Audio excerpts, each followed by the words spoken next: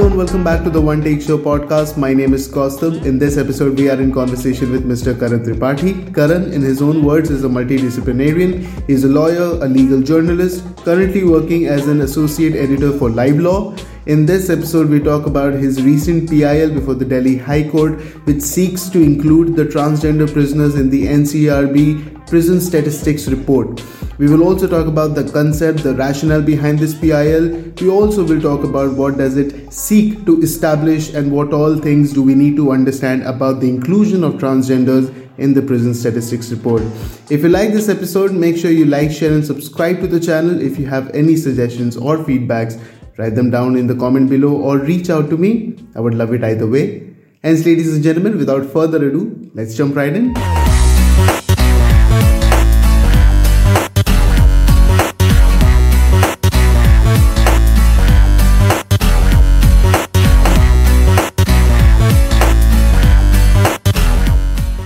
Hello Karan, welcome to the One Take Show. I'm truly honored to have this opportunity. In fact, I've been a fan of your work. I've been reading your articles, and it comes to me as a surprise that you're a fresh law graduate.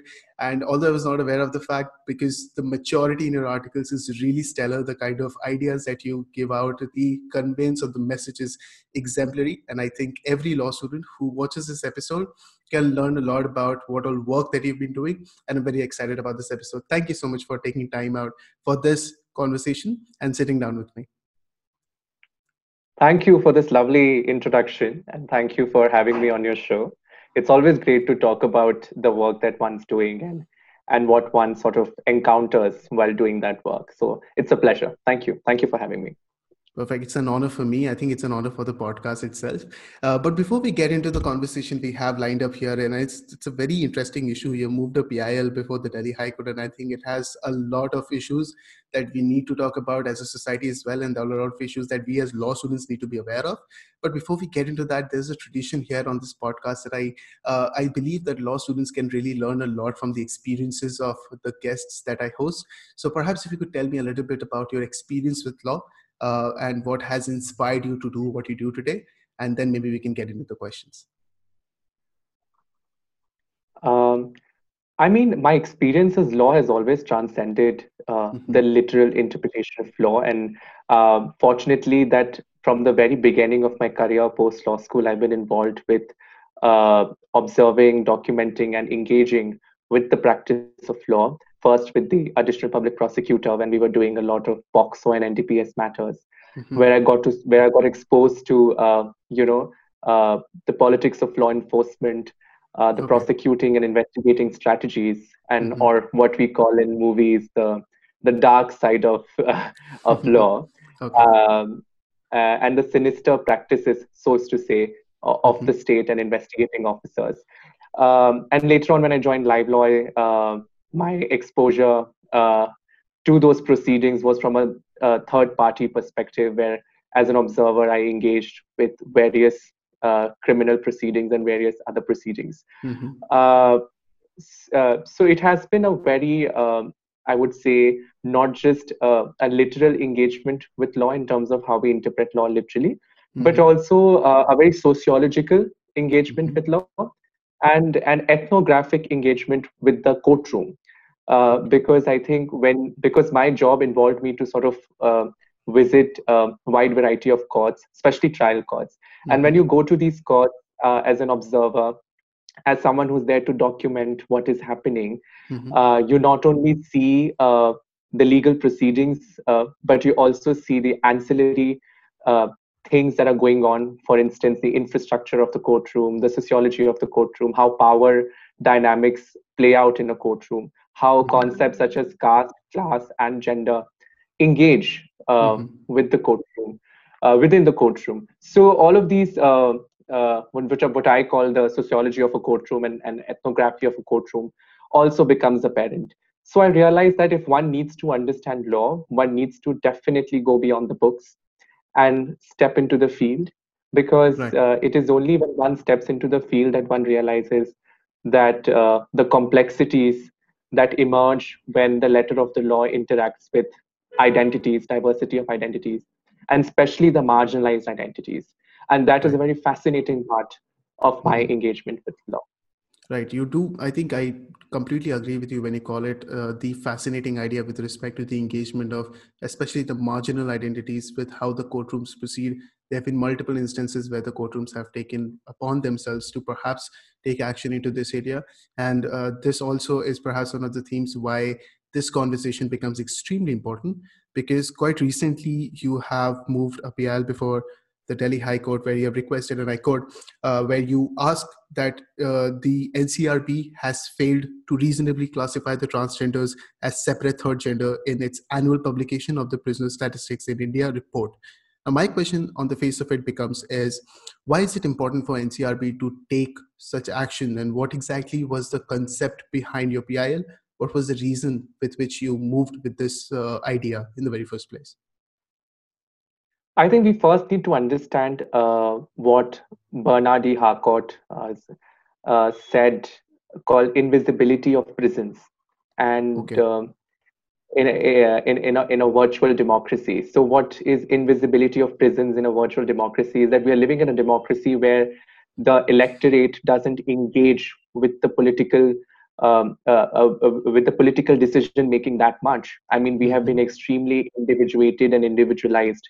Mm-hmm. In that sort of a virtual democracy, uh, the prisons and the discourse on prisons have been extremely invisibilized for multiple reasons. I mean, the felon disenfranchisements, like the prisoners are not allowed to vote.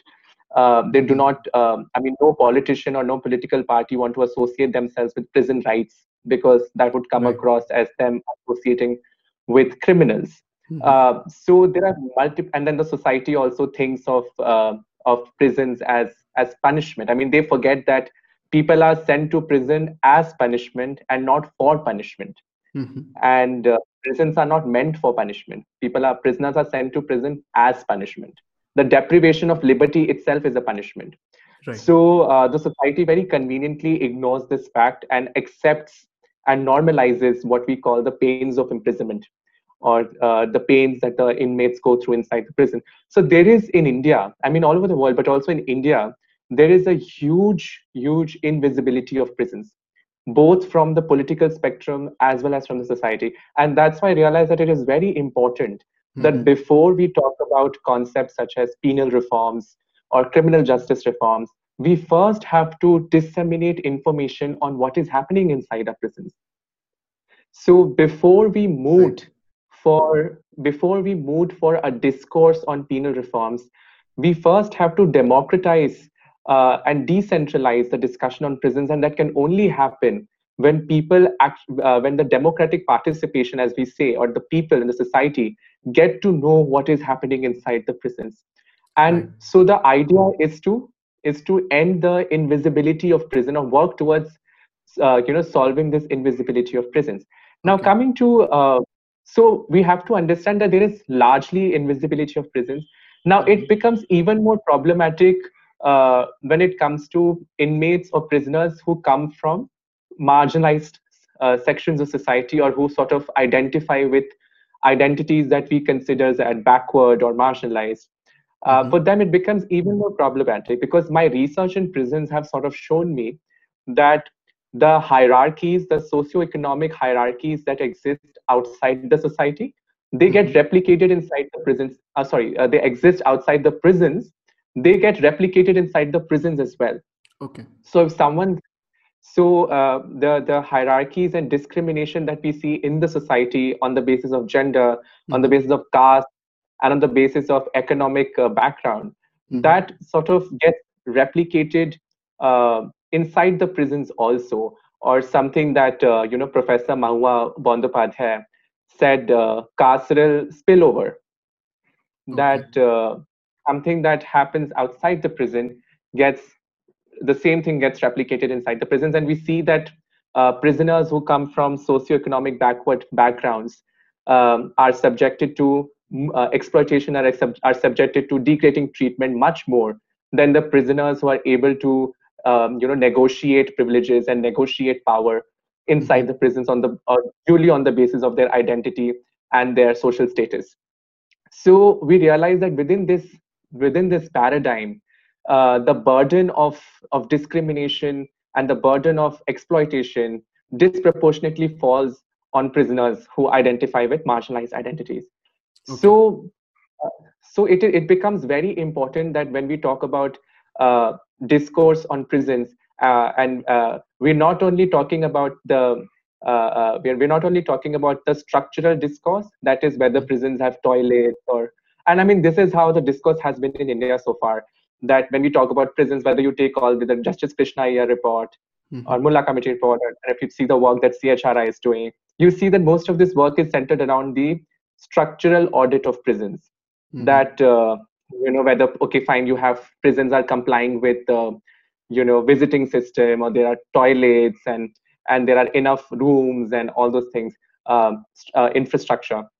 But what we ignore, and what the research in India has ignored, is the carceral experience of the Mm-hmm. prisoners.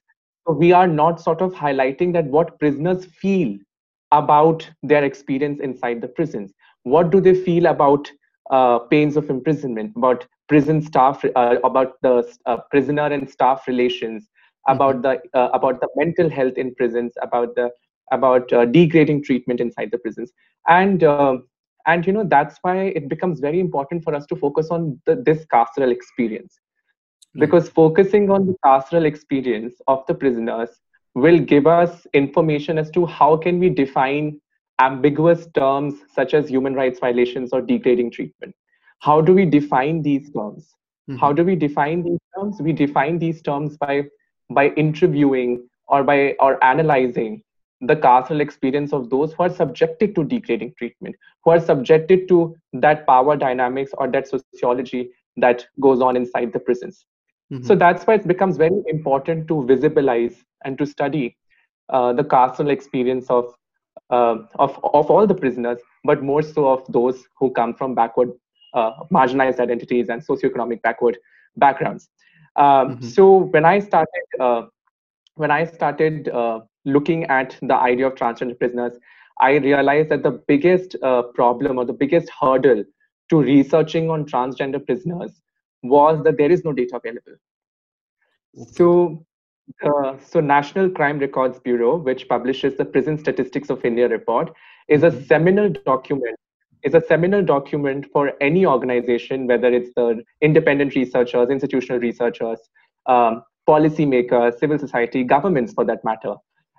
It's a seminal document for all of them to conduct research on prisons and prison reforms.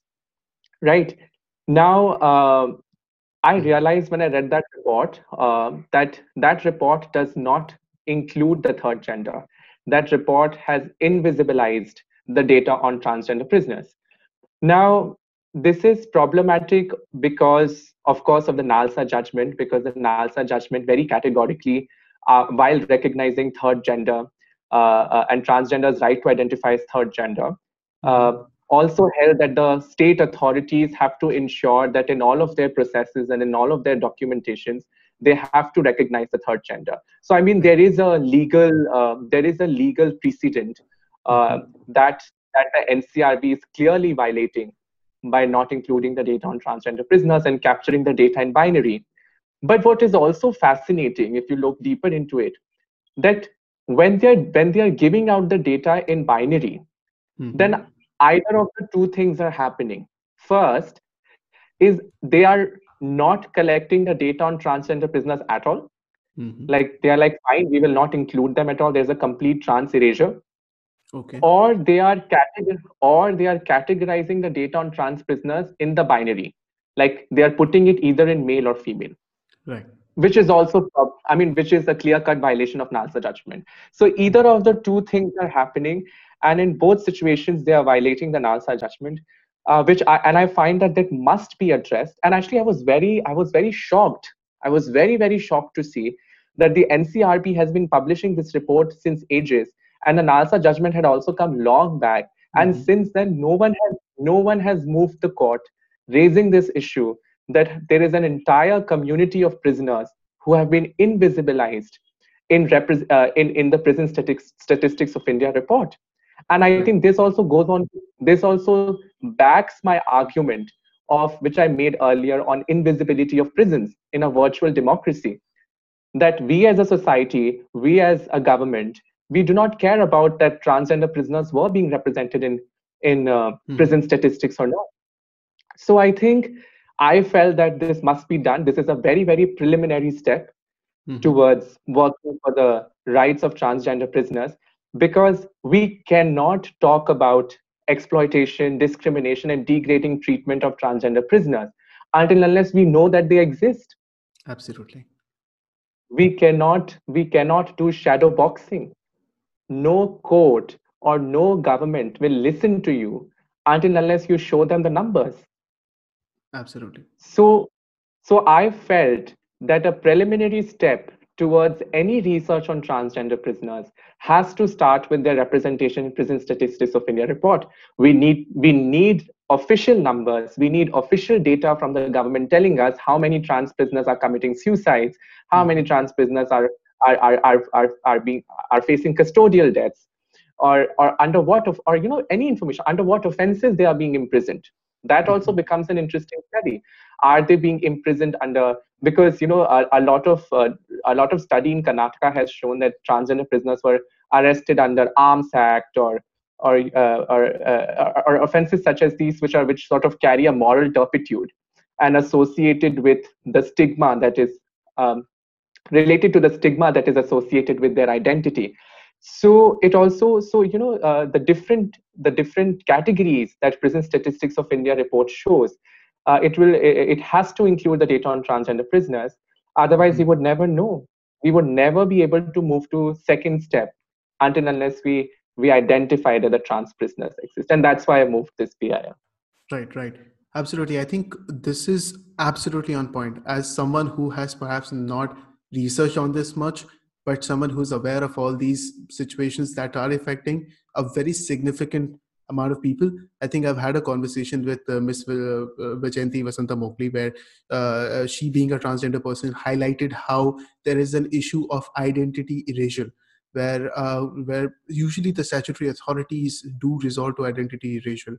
I think you've already covered this answer to some extent, and but it is extremely important, I think, for me as well, and for all those listeners, to particularly identify, perhaps in bullet points, why is it so important for NCRB to provide the population of our country with a list of transgender persons who are incarcerated, who perhaps in prisons right now? Does it also serve purposes beyond just identity erasure, or does it have multiple implications, in your opinion? It does have multiple implications. I just mentioned that any work that needs to be done on penal reforms or prison reforms, as we talk about, as I told you, whether custodial deaths or for that matter, overcrowding, or the kind of a recidivism, basically, reoffending.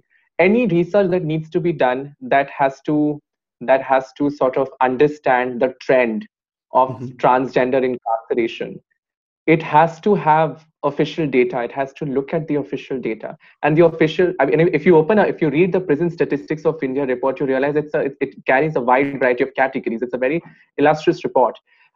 So if you're interested in any part of transgender incarceration or marginalized incarceration, you will see that the report becomes very handy in at least identifying the numbers. And once you have the numbers, once you have the trend, then you sort of subject those trends to your qualitative assessment or qualitative research. So suppose if I have numbers saying that the 80% of transgender prisoners who died in prisons died of suicides.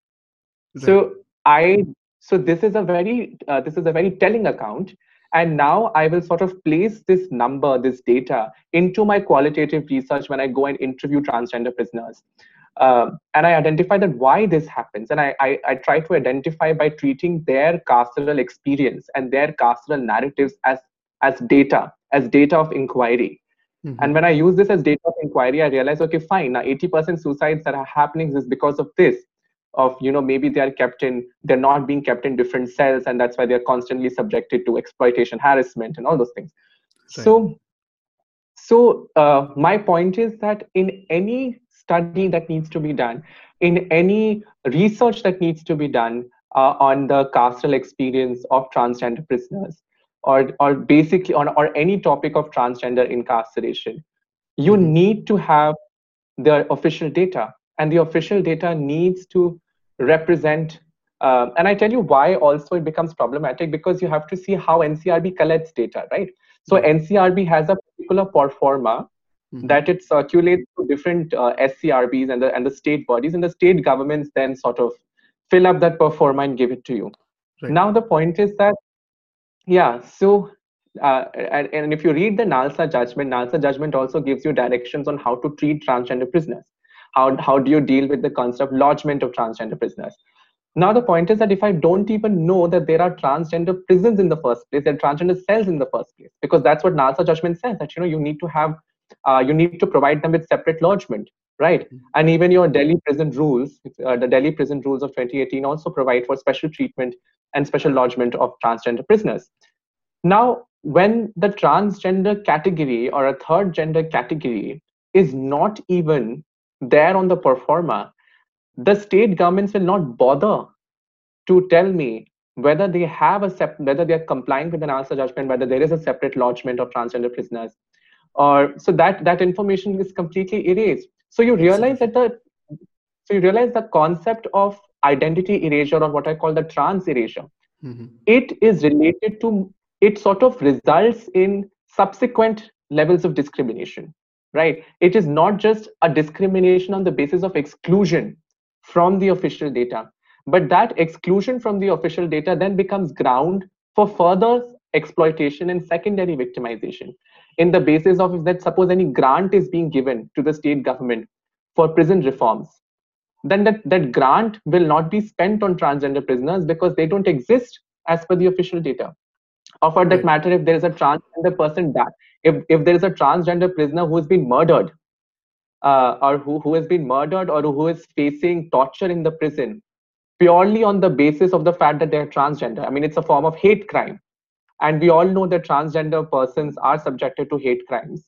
Uh, and if there is a form of hate crime that has happened against a transgender person inside the prison, and due to that hate crime, that person has been subjected to torture, or for that matter, even murder, then the data, or the information that will go out is that a particular prisoner has died or a particular prisoner has tortured, but we will never be able to identify that whether that was an aggravated form of crime, that whether that was a hate crime and a crime motivated by the stigma towards transgenders. Because I told you that the hierarchies and discrimination that exist outside the prisons, they impinges in prisons as well, they enter prisons as well, and they replicate inside the prisons. So it is very hard to believe that the discrimination that is, or the stigma that is associated with transgender community outside the prisons will not get replicated inside the prisons. It's very difficult to believe.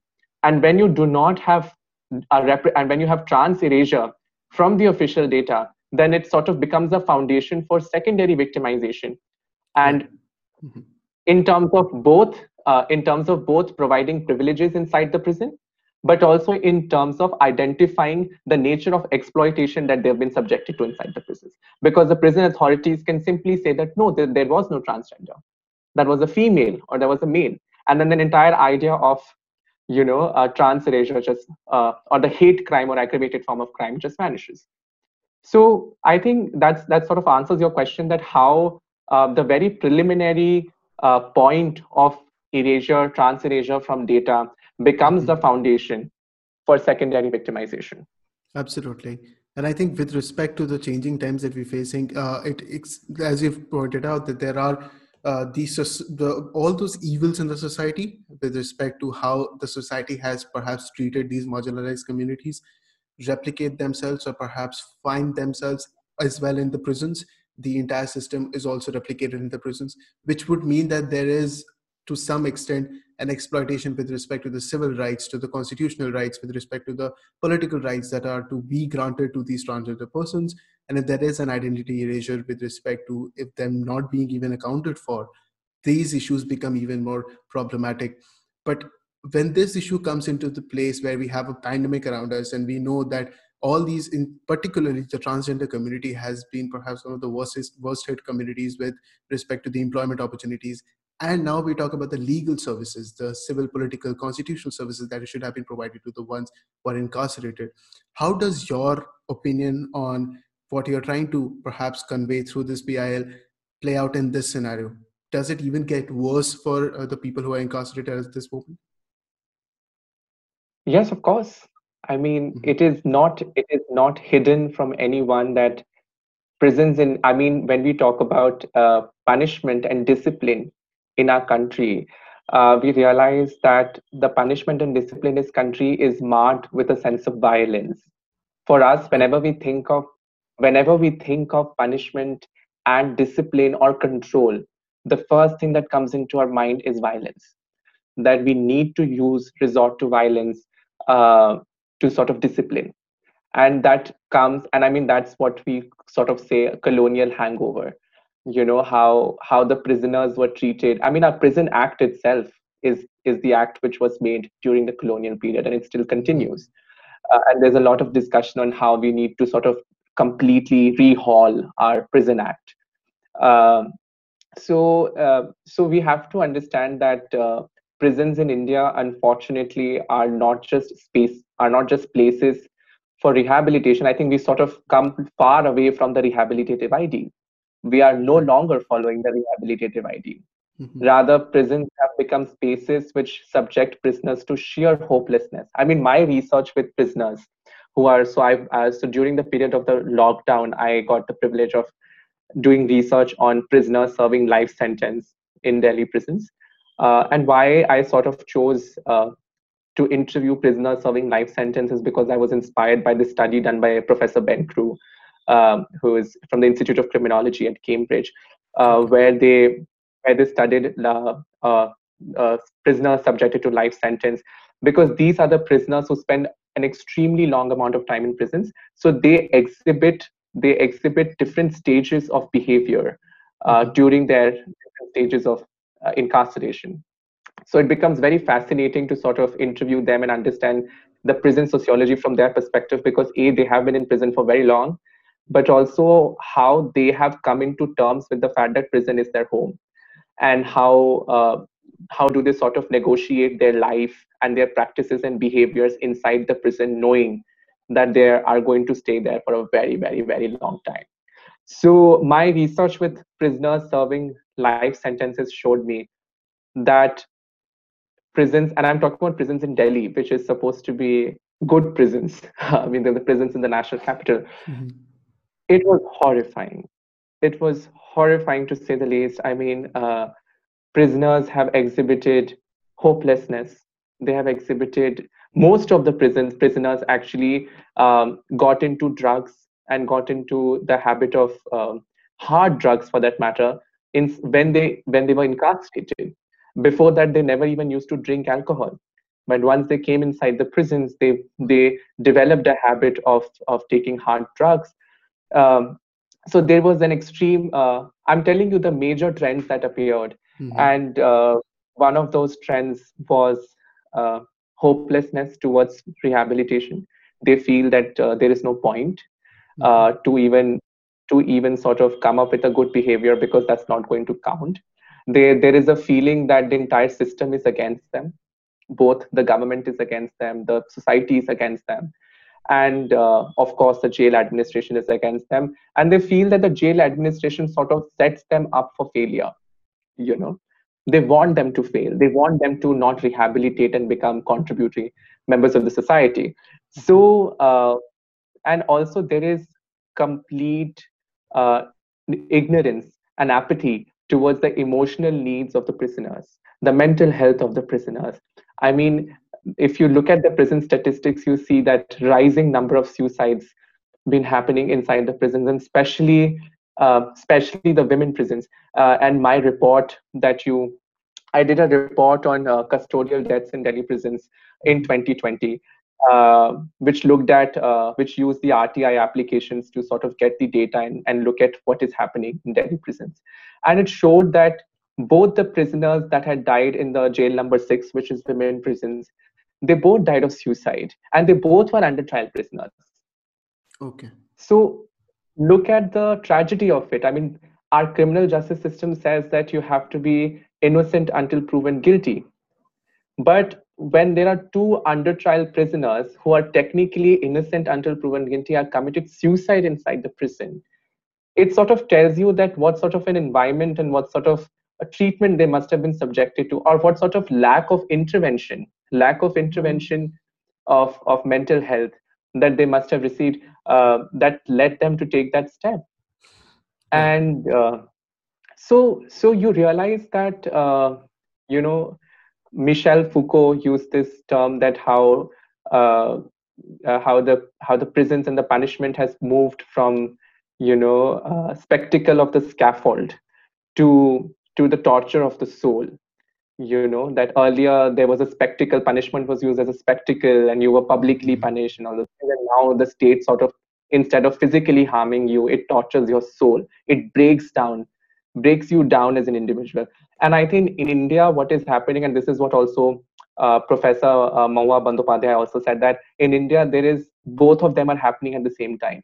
You're also having spectacle of the scaffold, which is sort of reflective in the rising number of custodial deaths and Mm-hmm. rising number of murders. I mean, recently a 23-year-old prisoner got murdered in Delhi prison. Mm-hmm. So you see that the scaffold, spectacle of the scaffold is also taking place. At the same time, there is also torture of the soul.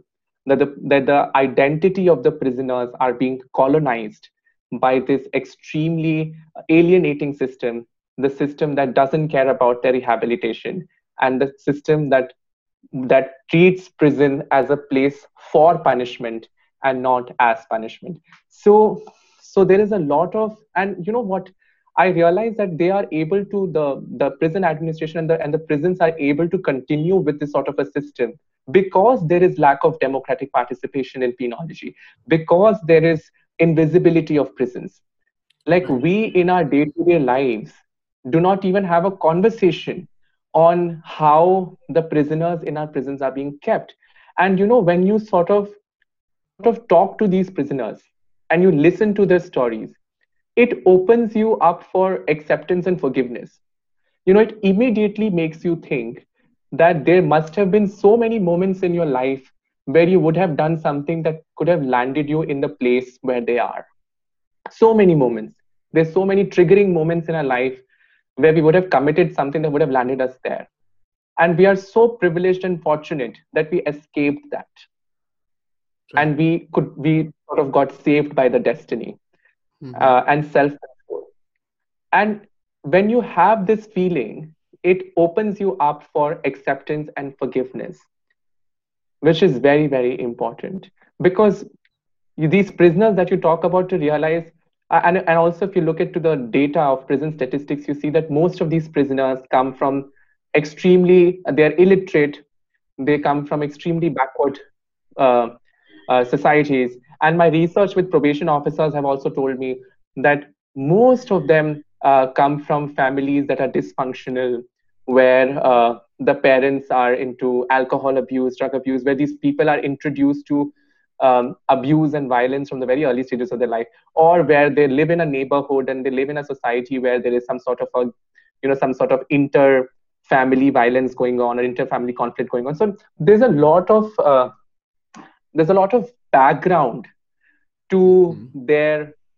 the fact that they have been imprisoned. And I think what as a society we fail to realize, that when a crime happens, Mm-hmm. the effect of a crime is not only on the victim, it's on the offender also. Right. Because the crime as an effect, the crime as an event, and crime as an activity not only impacts the victim, but it completely changes the life of the offender as well. Right. So so you know uh, so in this moment, I mean, when you sort of look at these data and you sort of look at these carceral experiences, you realize that we as a society has a role to play in their presence in the prison. Right. Our the kind of socio-economic inequality that exists in the society, the kind of stigma, discrimination, and alienation that exists in the society, and how that stigma and alienation then gets reflected in our electoral politics, Mm-hmm. and through electoral politics it gets reflected in the institutions of the state, that how police works.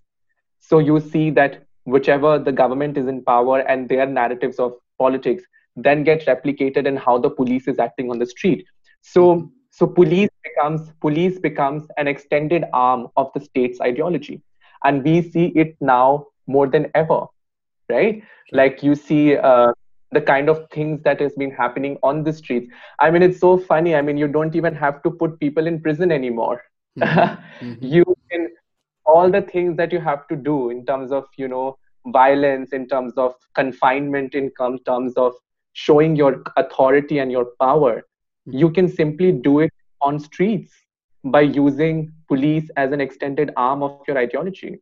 So so you realize that the way we as a society think in terms of discipline, in terms of control, in terms of crime, in terms of punishment, gets reflected in our politics, and then sort of gets reflected in how individuals who are not that privileged to participate in this discourse on crime and punishment are then are made targets of this extended societal thinking. So I think it becomes very important for us as a society to not only participate in the discourse on crime and punishment, Mm-hmm. but also be open to perspectives, also be open to informed discussion and informed discourse on Right. crime and punishment. Because what we have to see is that the people who are we sending in the prisons are also citizens of India, Mm-hmm. and they are also guaranteed the rights of the constitution that we are guaranteed. I mean, the only right that has been taken away from them is the right to live. I mean, the right to liberty and right to movement, right? Mm-hmm. But the other right, and most importantly, the right under Article 21, and is still guaranteed to them. So we Right. need to think about as a society that we cannot punish people to an extent that we take away their right of being a human being. Yes. Absolutely. And yes, so I mean, so yes, I mean, as that's what I was saying, that all the interviews that I've conducted and the prisoners have said that they don't even look at us as humans.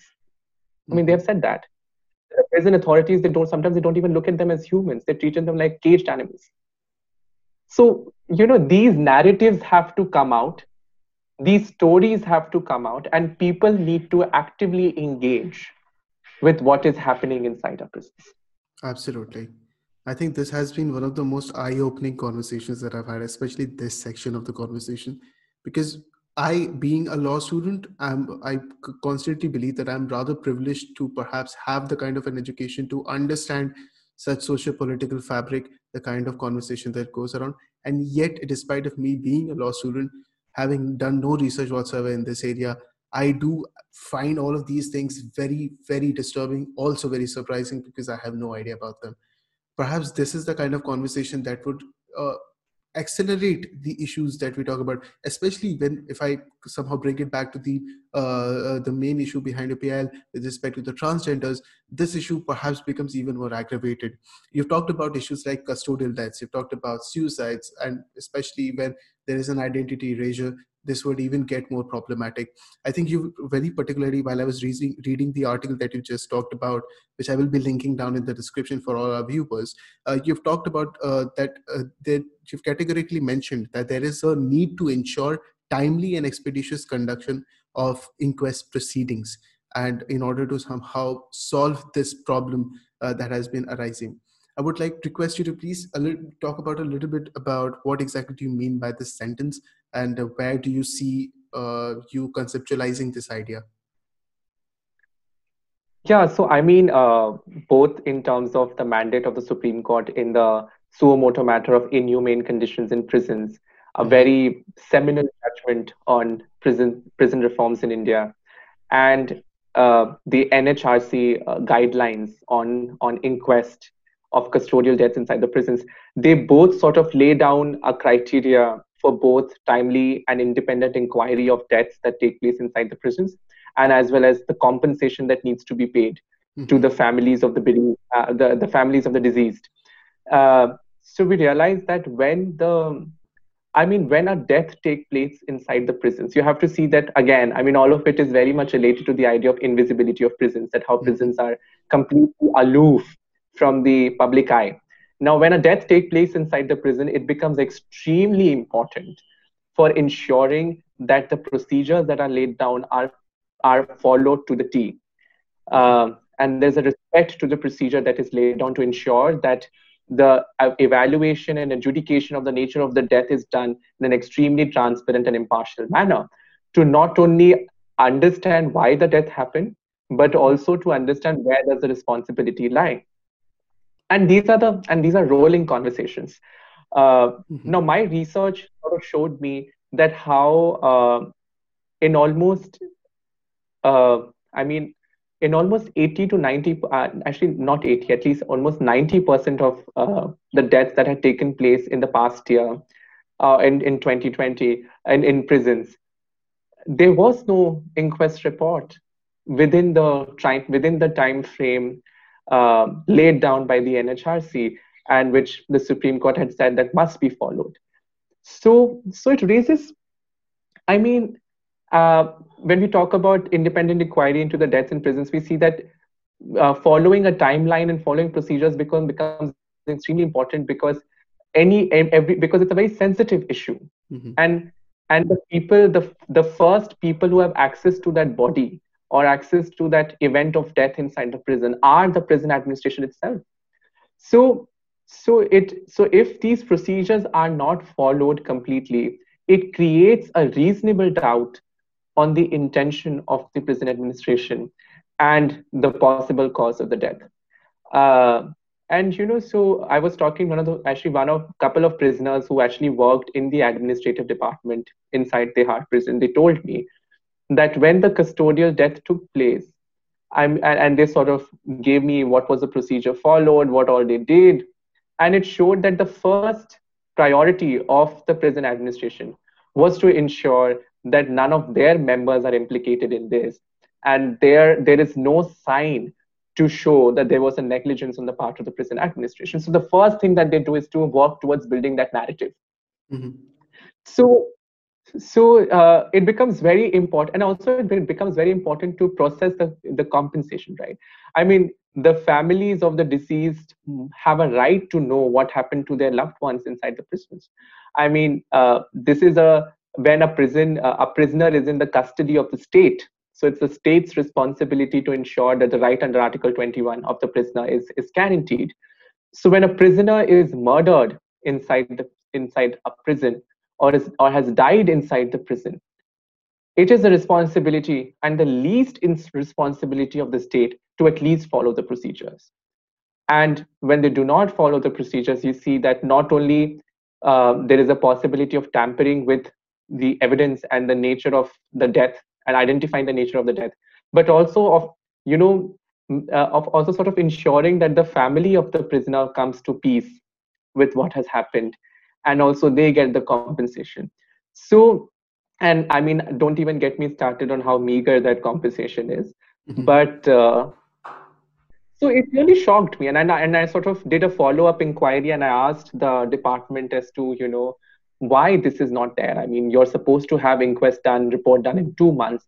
They said, oh, it's COVID-19, it's pandemic, it's lockdown, and then later on I realized that the COVID-19 has become a very convenient route for administration to ignore the responsibility. I mean, I had moved a petition in Delhi High Court seeking to interview transgender prisoners, and this is a petition preceding the PIL, because I thought that, okay, fine, NCRB doesn't give me any data.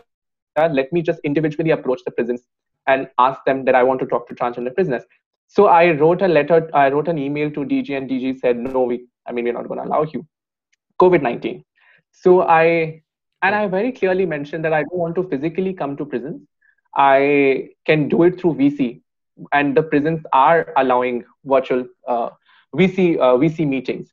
And I asked, and then I moved a petition in Delhi High Court challenging the decision of the DG of not allowing me to interview transgender prisoners, and the High Court simply said, no, we will not interfere. There is COVID-19. We will not interfere. Now the point is that, so I mean, the judiciary also has to sort of not accept these arguments on the face of it, and they need to sort of go deeper and inquire as to how the particular argument of COVID-19 is interfering with the relief claimed. And I think that needs to be done. And that's what also motivated me, that this individual approaching of prisons is not going to help, and you need a structural change. You need a change at a policy level, and that's why I decided it's time to move the PIL. So, it's not that I didn't try. I tried all possible means available to me before and I think that's what even the High Court appreciated. The Mm-hmm. High Court said that representation has been moved. They have written to you. You have done nothing so far. Right. So the High Court sort of appreciated the fact that I have not simply come to the court saying that allow this. I Right. have done my homework. I have followed all alternative remedies available to me before I reached the High Court. Right. So yeah, so and that's why it becomes very important, even in the cases of custodial death, that these are extremely sensitive matters where the procedures laid down are there to ensure that we reach the truth and we ascertain the truth in the most impartial manner. So a Mm-hmm. COVID-19 pandemic cannot be a reason for us to flout those procedures, Right. because flouting those procedures would completely lead to the idea and the reason for having those procedures, and that is ascertaining the truth behind custodial death, a complete nuggetry. Right. So you have to see, I mean, you have to see that what are you using the excuse of COVID-19? I mean, if you're using the excuse of COVID-19 for family meetings and or for lawyer meetings, I can understand, because it's very well within the concept of social distancing. Mm-hmm. But why are you following the excuse of COVID-19 for something so important and sensitive, if not done properly, would completely defeat the purpose of it having in the first place? Right. And I was so shocked that no one's talking about it. I was so shocked. I mean, I do not have any institutional affiliation with any organization doing research on prisons or Mm-hmm. any government body. But what really, really shocks me that no, and I'm pretty sure I'm not the first one who experienced this. Mm-hmm. And it again takes me back to the idea of invisibility of prisons. Absolutely. Right. I think it is absolutely inspiring at every possible level. Everything that you've talked about, everything that you're doing, and perhaps the path that you're paving for every law student who tomorrow, if starts researching on these issues or perhaps starts looking into this issue, would really, really benefit a lot.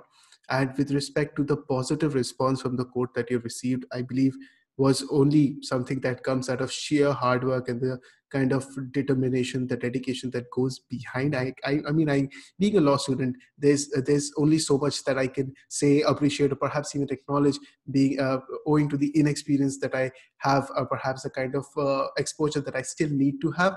But it is essentially important for every law student, perhaps everyone in the legal community. I won't limit this to the law students, to have this conversation, especially with someone like you who has experted themselves with respect to the research that goes behind it, the understanding of the courts, the understanding of the procedures, the various nitty gritties that go behind, which I was introduced to through this conversation, which I'm truly, truly grateful for. Thank you so much, Karan, for this amazing, amazing conversation. Do you have any closing remarks for our listeners? I think because law students as a term has been quite a recurrent theme in our conversation, I would like to say that we are at a moment where we see a very disturbing trend from law Mm-hmm. students, and that are these contempt requests that are being moved by certain law students. And I know that they don't represent the majority of the law students, and I think law students are much more are much smarter than that. But I think as law students, we also need to, and I think this is also coming from, I was a law student last year. I literally graduated last year. Mm-hmm. So I'm a very freshly minted Right. law graduate. So I think what we need to do is to understand the limitless potential and possibilities that we carry as law students. I mean, what we first need to understand is we have to erase these unfounded hierarchies we have created in our heads, that you need to sort of do this image worship of someone who's popular, and you have to play by the rules set up by your seniors, and you can't possibly go beyond your comfort zone and do something that only professionals are doing. So I think all of these ideas need to be deleted. There are endless possibilities and people need you. And I'm talking from a space of criminal justice. I hardly see law students in trial courts. I hardly see law students in trial courts, and it's very disheartening. It's very, very disheartening because the trial courts are the foundation are the foundation of the criminal justice system. They are the underbelly of the criminal justice system, and the majority of your criminal justice system is played out in the trial courts. So it is so disheartening to see that law students are not going there. It's so disheartening to see law students not working with the prisons. And what we also need to work towards, and this is what personally I'm working towards, a lot of there are law students in national law universities that have access to this kind of research. I mean, I'm seeing that law students in NLU Delhi have the very, very amazing Project 39A Center where they have access to research on prisons. But we need to sort of create that access for law students in state law universities, in local laws, in law schools which are not as prominent as and do not receive the same amount of patronage as national law universities. So we need to reach out there, and we need to sort of open up the possibilities and horizon for the law students there, because the answers to our legal conundrums are going to come from a decentralized and democratized discourse. And that's why we need to visibilize grassroots. We need to visibilize the complexities of how the criminal justice system interacts with the marginalized identities at a grassroots level. And for that to be visibilized, we need the law students at the grassroots. So, I think the only takeaway that I would like to give to law students is there is no limitation to possibilities.